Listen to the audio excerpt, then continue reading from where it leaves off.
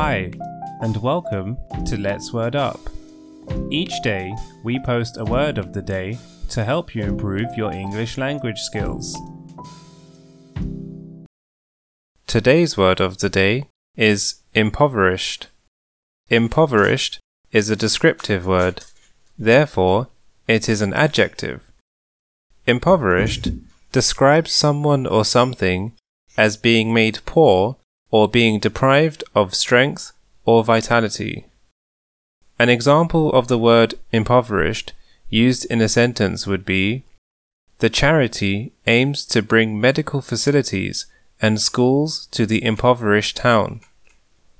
Or, he was impoverished by the climb. He is not used to so much exercise. Synonyms include penniless, destitute, bankrupt, weakened, exhausted.